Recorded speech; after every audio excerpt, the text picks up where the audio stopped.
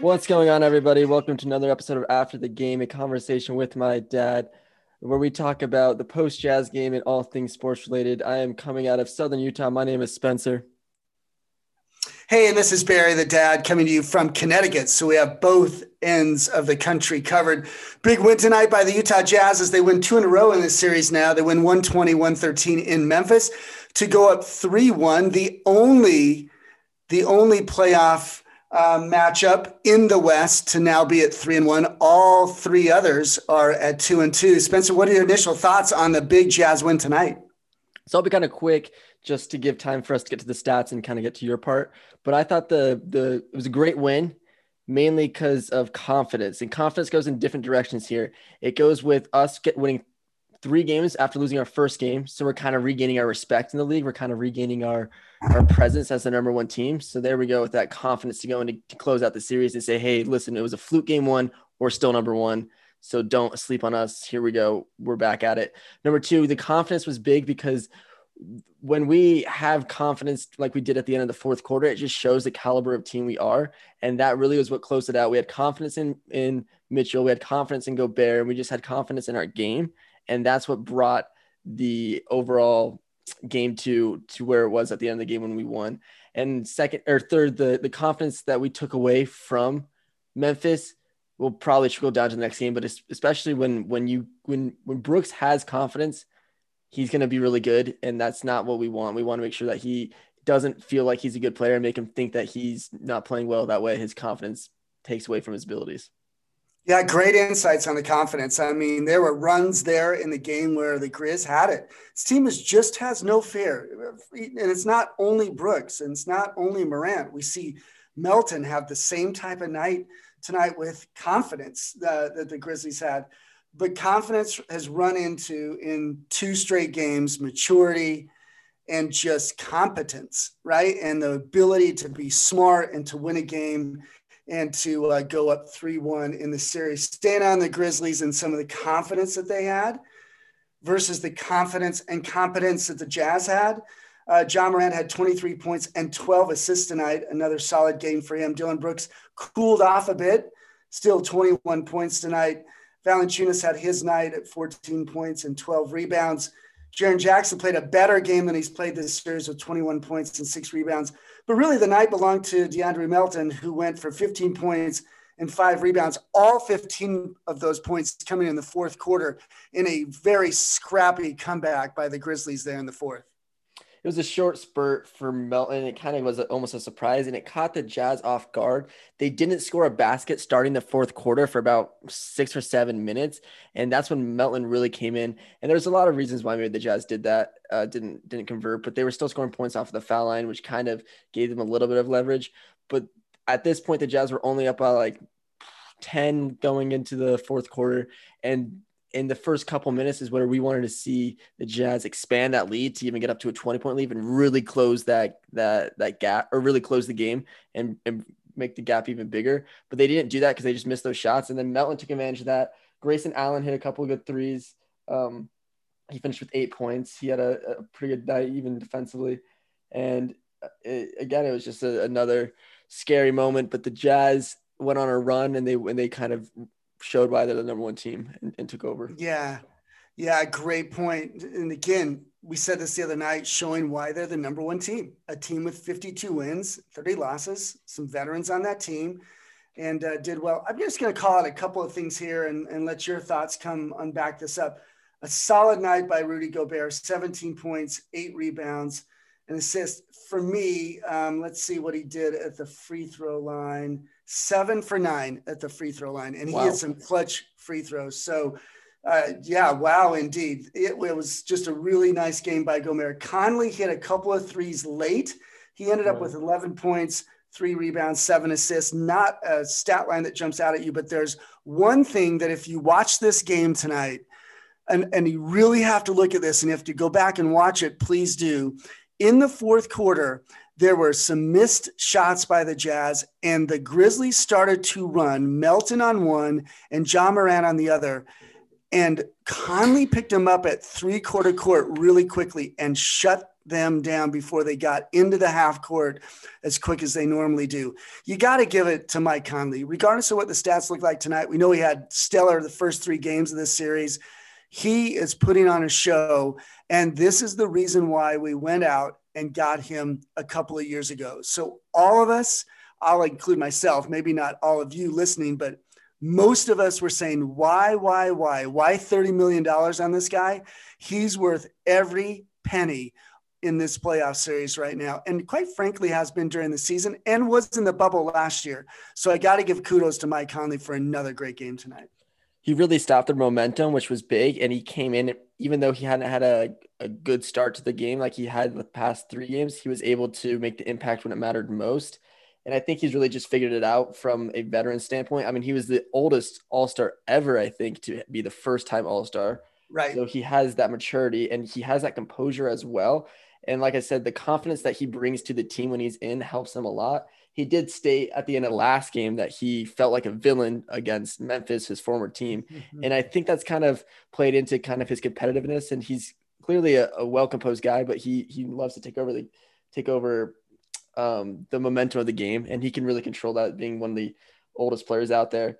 It's interesting though, because the Jazz don't have one player on the Jazz that have won a championship. So this team is still, obviously they've been in the playoffs before, but there's no real player on the team that's won a ring before. So it's interesting to see how the Jazz play. I thought O'Neal, I got to give a shout out to O'Neal. I thought he played really well. He hit some good threes when needed, and then he had 9 rebounds, 1 assist, and 3 steals. So defensively, O'Neal was kind of good.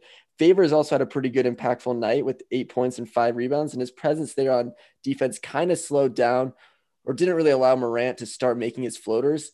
And so that's really where the big game difference was from the past 3 games. Is Morant's floater game was on point, but this game he kind of struggled. Obviously, he put up about 12 assists, right? So he still was engaged, just not as engaged as he usually is. 23 points is still 23 points, but he's coming off of big numbers with the points. And I think it's because of Favors and Gobert's presence to stop his floaters from falling, and he missed a couple of threes as well.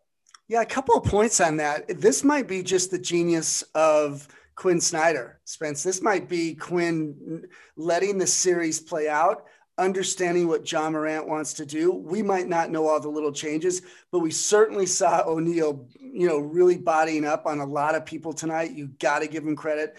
Who cares about the 9 points and 9 rebounds? That's almost a bonus for O'Neal on a night like tonight. The 3 points were dropping for him, which is so good to see. And yet his defense was really, really good. I have one crazy additional stat here, and I use the word addition because it truly is adding. But I thought, why are we not seeing Bogdanovic get a lot of points tonight? He had 13 points. And why is Ingles not getting a lot of points? Clarkson shot 18 times tonight, and Mitchell shot 22 times tonight. Those two combined put up 40, if my math is right, 40 shots. Hooray for Clarkson. Started to nail his threes, 4 for 9, had 24 points, and surprisingly, 6 rebounds. So Clarkson and Mitchell with 30 points, 2 rebounds, and 8 assists. They shot the ball a lot. So that's not having the ball in Bogdanovic's hands. And we could go on and on, but there's 2 big things. Mitchell is a superstar, closed the game again, and we are so happy to have him, and he completes this team. We can see why he would have impacted game 1, and maybe this would be a sweep right now if he would have played in game 1. Who knows? But just want to make mention of that. And I don't know if it's worth spending a lot of time on. 24 minutes tonight for Ingles, 2 points, 5 rebounds, 4 assists.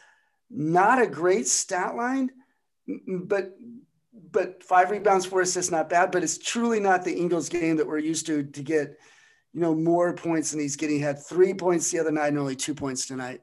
This kind of shows the depth of the Jazz, though. I mean, obviously you want every player to play well, and it's kind of hard when Ingles has had back-to-back performances like this, but it doesn't seem to hurt his kind of, I don't know how to say, but chemistry or kind of flow with the team. You do see that he has taken a little step back. I don't know if that's just because he notices that he's not playing well, but he's kind of allowed other players to step up, which kind of shows his maturity within a team to know when to deliver and when to just step back. And I wanted to be playing better because he obviously is a big key for the Jazz. But I mean, other players have stepped up. We obviously got the win. Which is what matters the most. And the Jazz played well. They made their threes.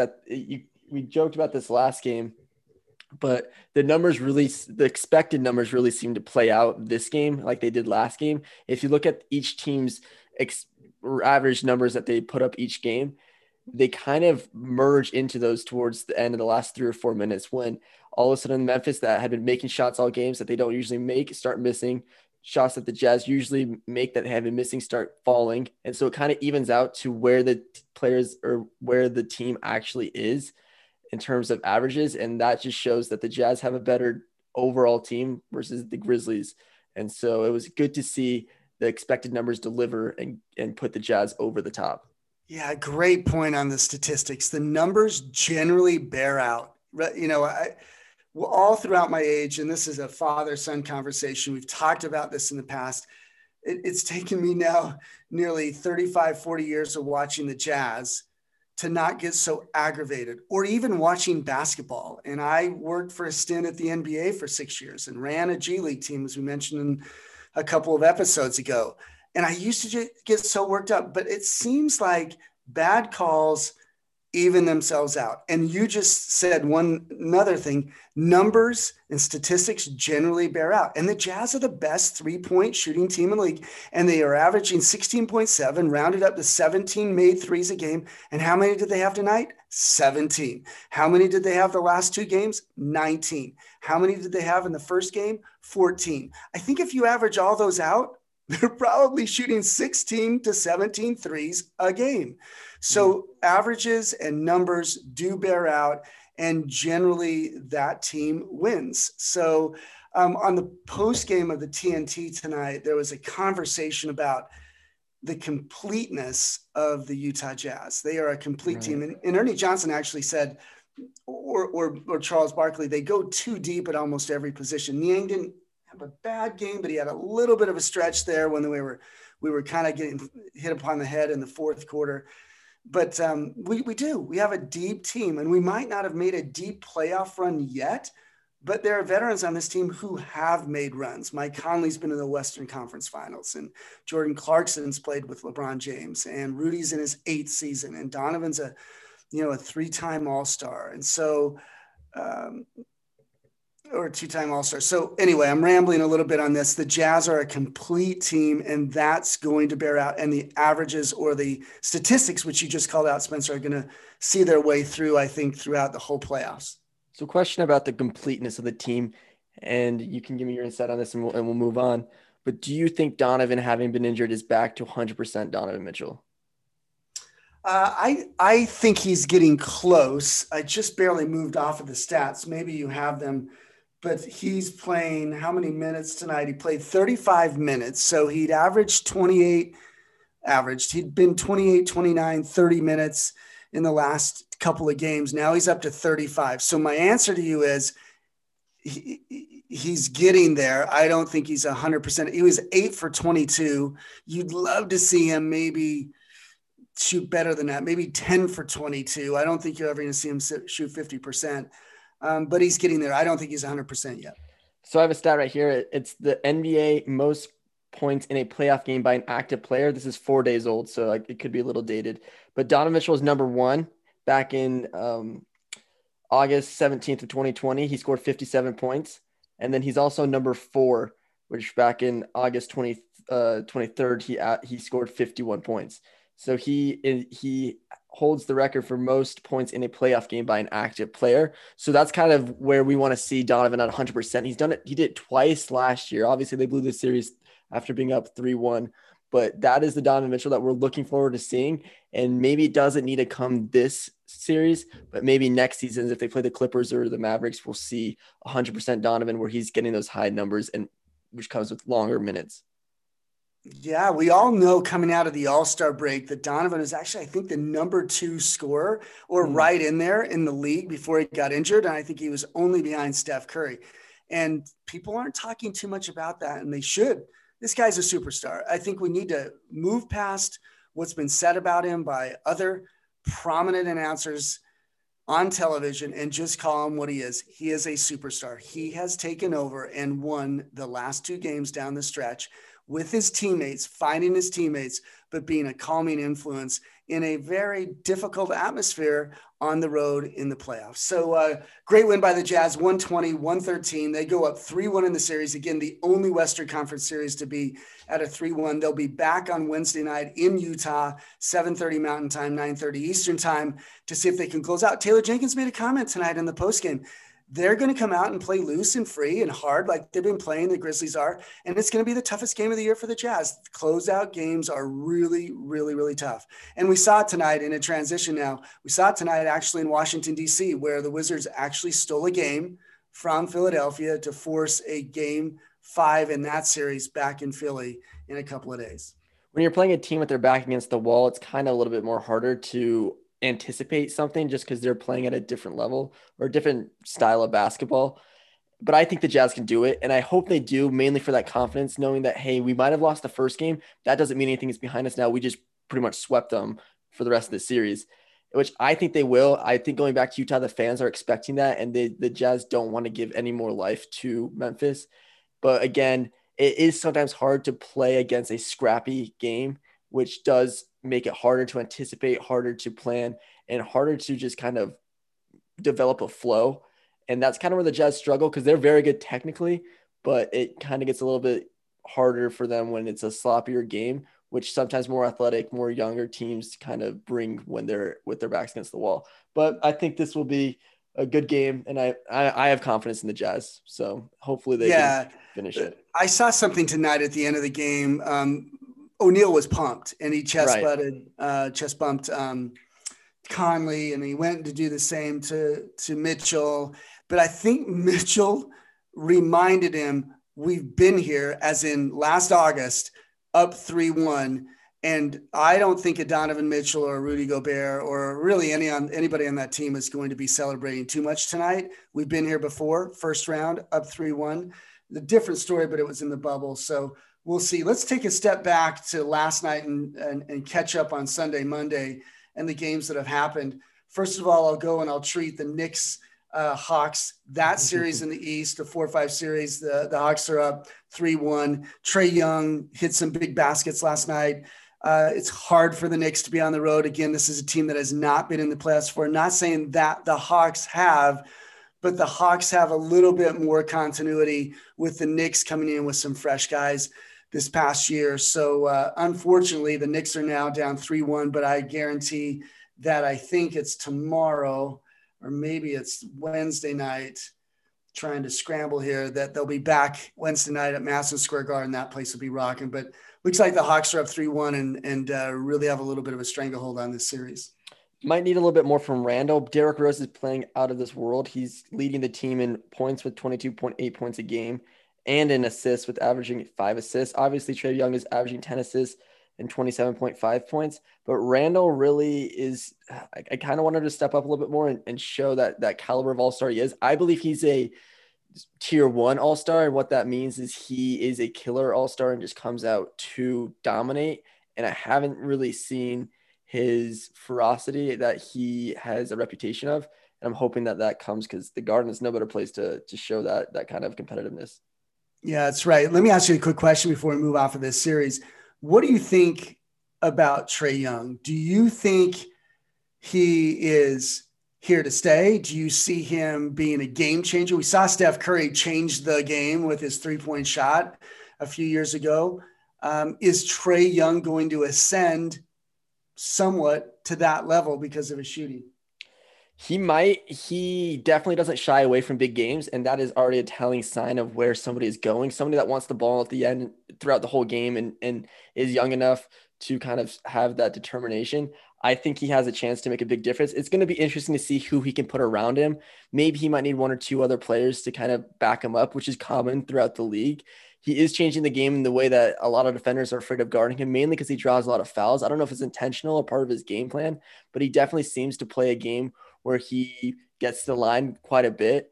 But he also, it's because he makes those shots, so you can't ignore his shooting percentage and give him space, which is just resulting in him getting to the foul line. But to answer your question, yes, I think over the next maybe 3 to 5 years, he's going to be a key, I guess, all-star for the league, and in that he will be carrying the teams and he'll be the key player within a lot of systems. What about you? Yeah, listen, when he came into the league, and I think he played his first summer league game in Utah, and that in the summer league there in Utah, and I really had my doubts. This was just a gunslinger, just some guy who just hoisted up the minute he got past half court in college sometimes, and those are the highlights that you saw. And I didn't really think he had a full, we'll use the word complete game, but I'm wrong.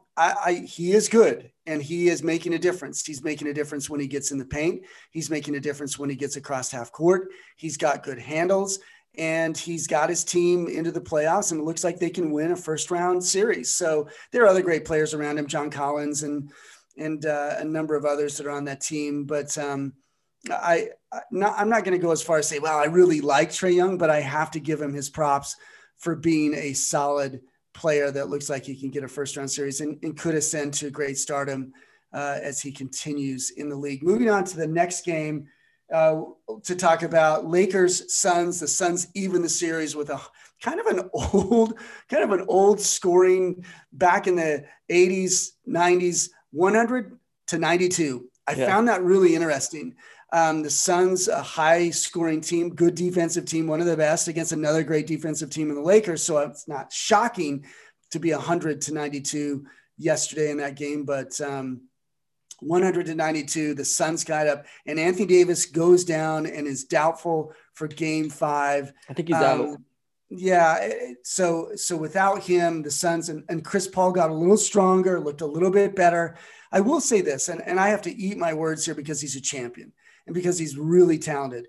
But Anthony Davis, to me, when you go back to New Orleans and you go there, he's run through a string of injuries. I think last year was the only time that he really didn't get injured, and there was a big break in the season because of COVID. But there's something about Anthony Davis where he can be a bit fragile, and I got to be very careful because he's really good and can come and put a number on anybody at any point in time and could win another championship this year. That's not what I'm saying. But I just feel I just wish that he wouldn't get injured like this, but it looks like he's gonna be out. It sounds like for game 5. He has a big body, so you can't argue with the way he throws it around, and he's definitely athletic, and so it'll be interesting. But a reporter did ask LeBron how he feels about that, and I think his words were, "My shoulders, LeBron's shoulders, are built to carry the team," so he is not going to shy away. They're playing in Phoenix next game, right? Is that yeah? So series is tied 2-2. And LeBron is ready to carry the team. And that's scary to me if I'm Phoenix. It's going to be interesting to see if Chris Paul is back at 100%, but it'll be an interesting game. And this could be telling of where that series ends up with who gets this win.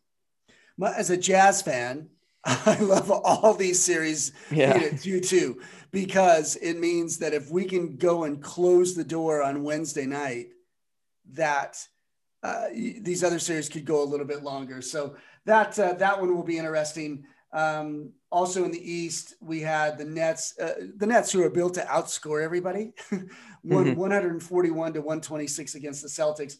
They do take a 3-1 lead in the East.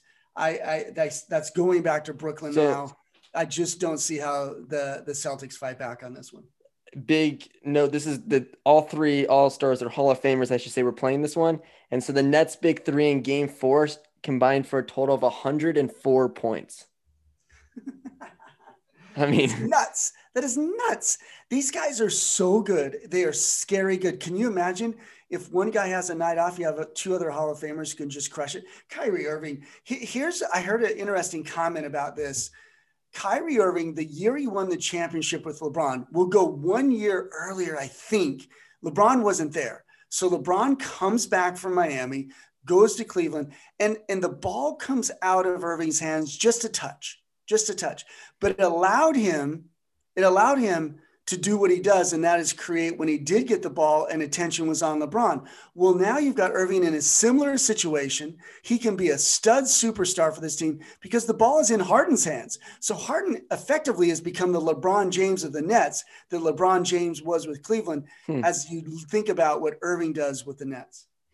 I know there's just so much going on and so much that you have to worry about when you're playing them. So it'll be, I bet you they close out the series and it might be over for Celtics. Yeah. The last game on Sunday was the Clippers evening the series and really sticking it to the Mavericks as they won 106-81. They win by 25 points. The Clippers have woke up. They look like the team that most people talked about that they would be. Kawhi Leonard goes for 29 points, 10 rebounds, 3 assists. Paul George goes for 20 points and 9 rebounds. But the Clippers have been winning handily the last 2 games. Charles Barkley on TNT said he guaranteed that the Mavs would not win another game. He's been right for the last 2, but this series now heads back to the Clippers with each team respectively winning on the other team's floor. So Mavs got 2 in LA and then the Clippers got 2 in Dallas. So now it goes back to the Clips 2-2. What do you think about that series being a Jazz fan? Not saying what you want, you can if you'd like, but what are you thinking about this series? Maybe the Clippers woke up and you don't really want to hear that. We've been talking about it before on what their motivation is or kind of where their headspace is in terms of aggressiveness. But it seems like they didn't want to be known for kind of not caring about the playoffs or not caring about basketball. And I think it's going to be tough because sometimes it doesn't matter how good Luka is.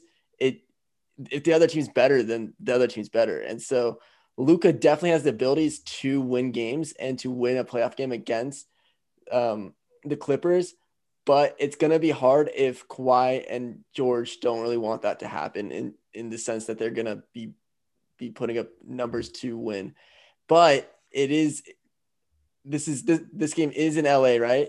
So yes. It's going to be a little bit of a challenge, and it will be hard for the Mavericks to come back if they lose and go down 3-2, which does mean a potential Clippers versus Jazz round 2.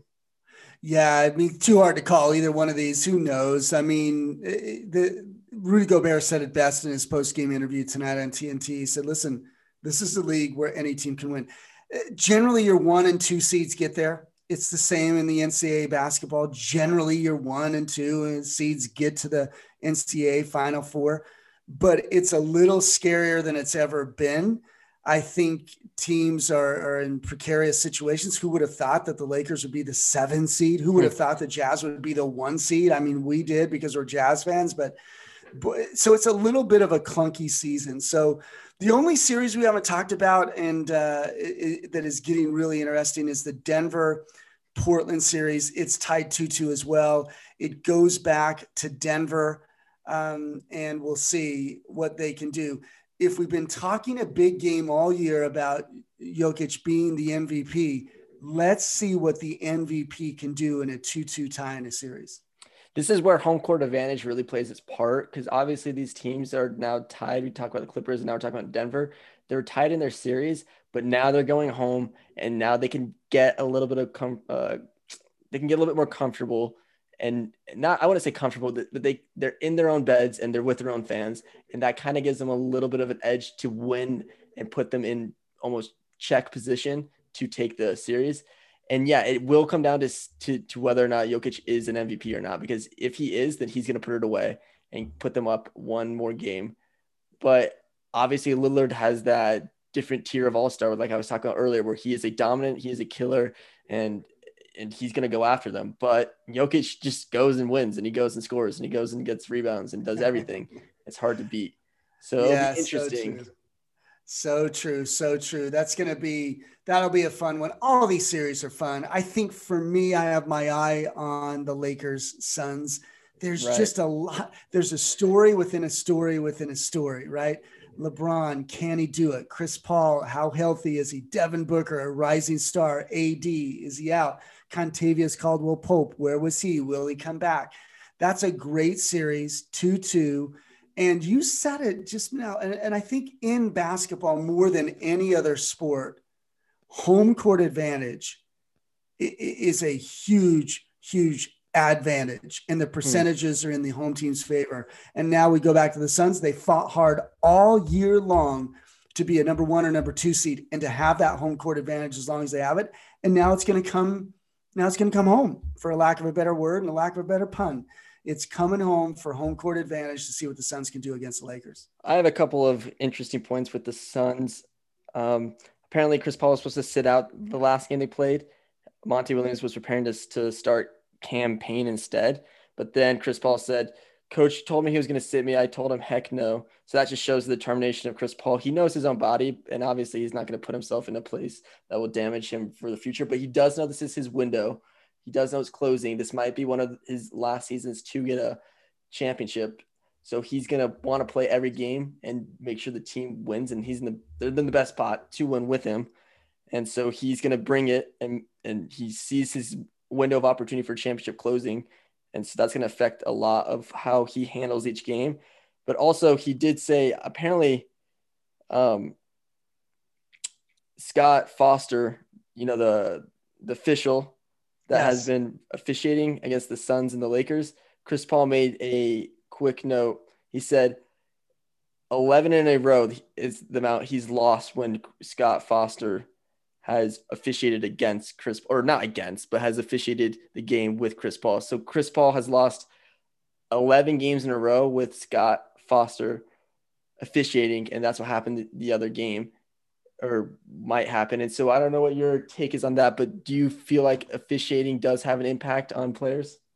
I do know that that referees, that there are some of those things that are there. I don't know. I used to think all the time that it made a difference. I used to say, oh my gosh, Joey Crawford, he's refereeing against the Jazz. We're in trouble. I do believe that is real. And you'll hear coaches hint towards it. Maybe they try not to say it because they could get fined. There's something to it. I don't think that there's a lot to it. So I don't know where to go with that comment. I will say this: if Paul was going to sit, he came out and had 18 points, 3 rebounds, and 9 assists. Not bad for a guy that you were going to sit, who comes out and basically helps his team to a victory against the defending champions. It goes back to him realizing his window of opportunity to win the championship is closing, and the Suns are generally in their best spot of winning when he's on the court. And we weren't calling anybody out with the officiators. It's just interesting to see kind of where the players are at, where their headspace is at when they're playing games and off the court. And that was just a comment he had made. But overall, I think Chris Paul, your skills have to match your level of determination. And he definitely is determined, but can he bring the abilities needed to beat the Lakers? And it's up in the air right now. And home court advantage does have its perks. So maybe being in Phoenix will help. Yeah, going back to the officiating, I do know this. There are some officiators who officiate to be seen. There are some officiators that officiate to officiate. And some of these refs, like a Scott Foster, might officiate and want to be, this is going to sound really strong, want to be seen late in games and not steal the spotlight. That's even stronger, but they don't mind the limelight. And when you get a little bit older and you've been around a little bit longer, like Scott Foster has, it's a possibility that, hey, I'm me. I don't care if you're Chris Paul. I don't care if you're LeBron James. I'm going to officiate, and it's about me at times. And I'm not saying he's saying that, but I have seen some officials who like to be seen.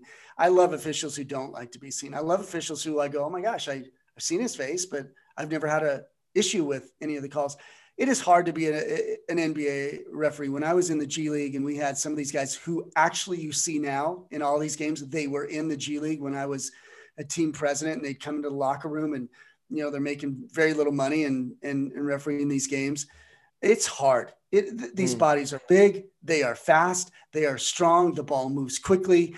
The minute you start getting on a ref for bad calls, just think, how could you do any better? It still bugs me when they make bad calls. There were a couple of calls tonight in the Jazz game where it's like, those were 2 bad calls, and Quinn lost his cool and got a T. He rightfully so should have. But there are also some calls that Mitchell got tonight that I go, oh gosh, I'm glad I'm not a Grizzly fan, because I would have been upset at that. And that's just part of officiating. It is hard, really, really hard.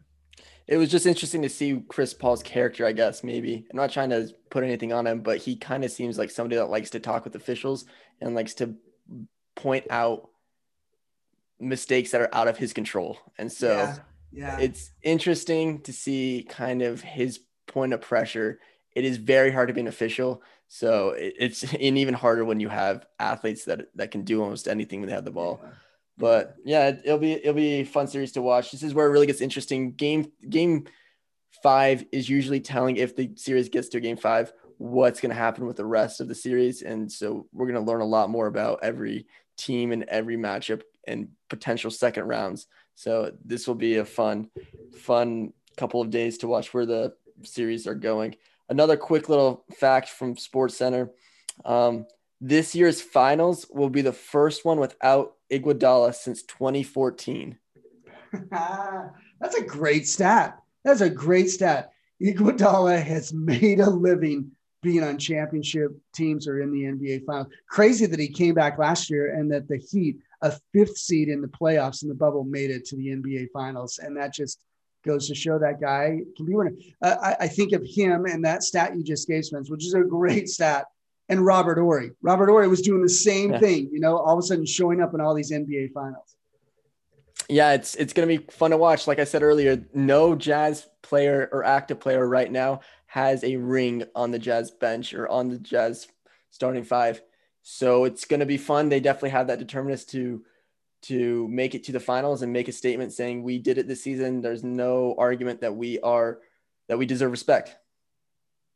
Yep. We'll see how it all ends up. So just another, it's good. It's good to be a Jazz fan tonight. And watching what they did the last 2 games and get it out and taking a 3-1 lead in the Western Conference, where they can close out on Wednesday, which will be great because they might get a day or 2 rest if these other games go longer, these other series go longer. I think they will. It'll give them a lot of confidence, and they're not going to let what happened last year repeat itself. So here's to another win. You got it. It's June for me since it's 1:17 a.m. in the East. It's almost June for you. But Spence, always good to chat. Thanks, Dad. Have a good night. All right. See you. Bye.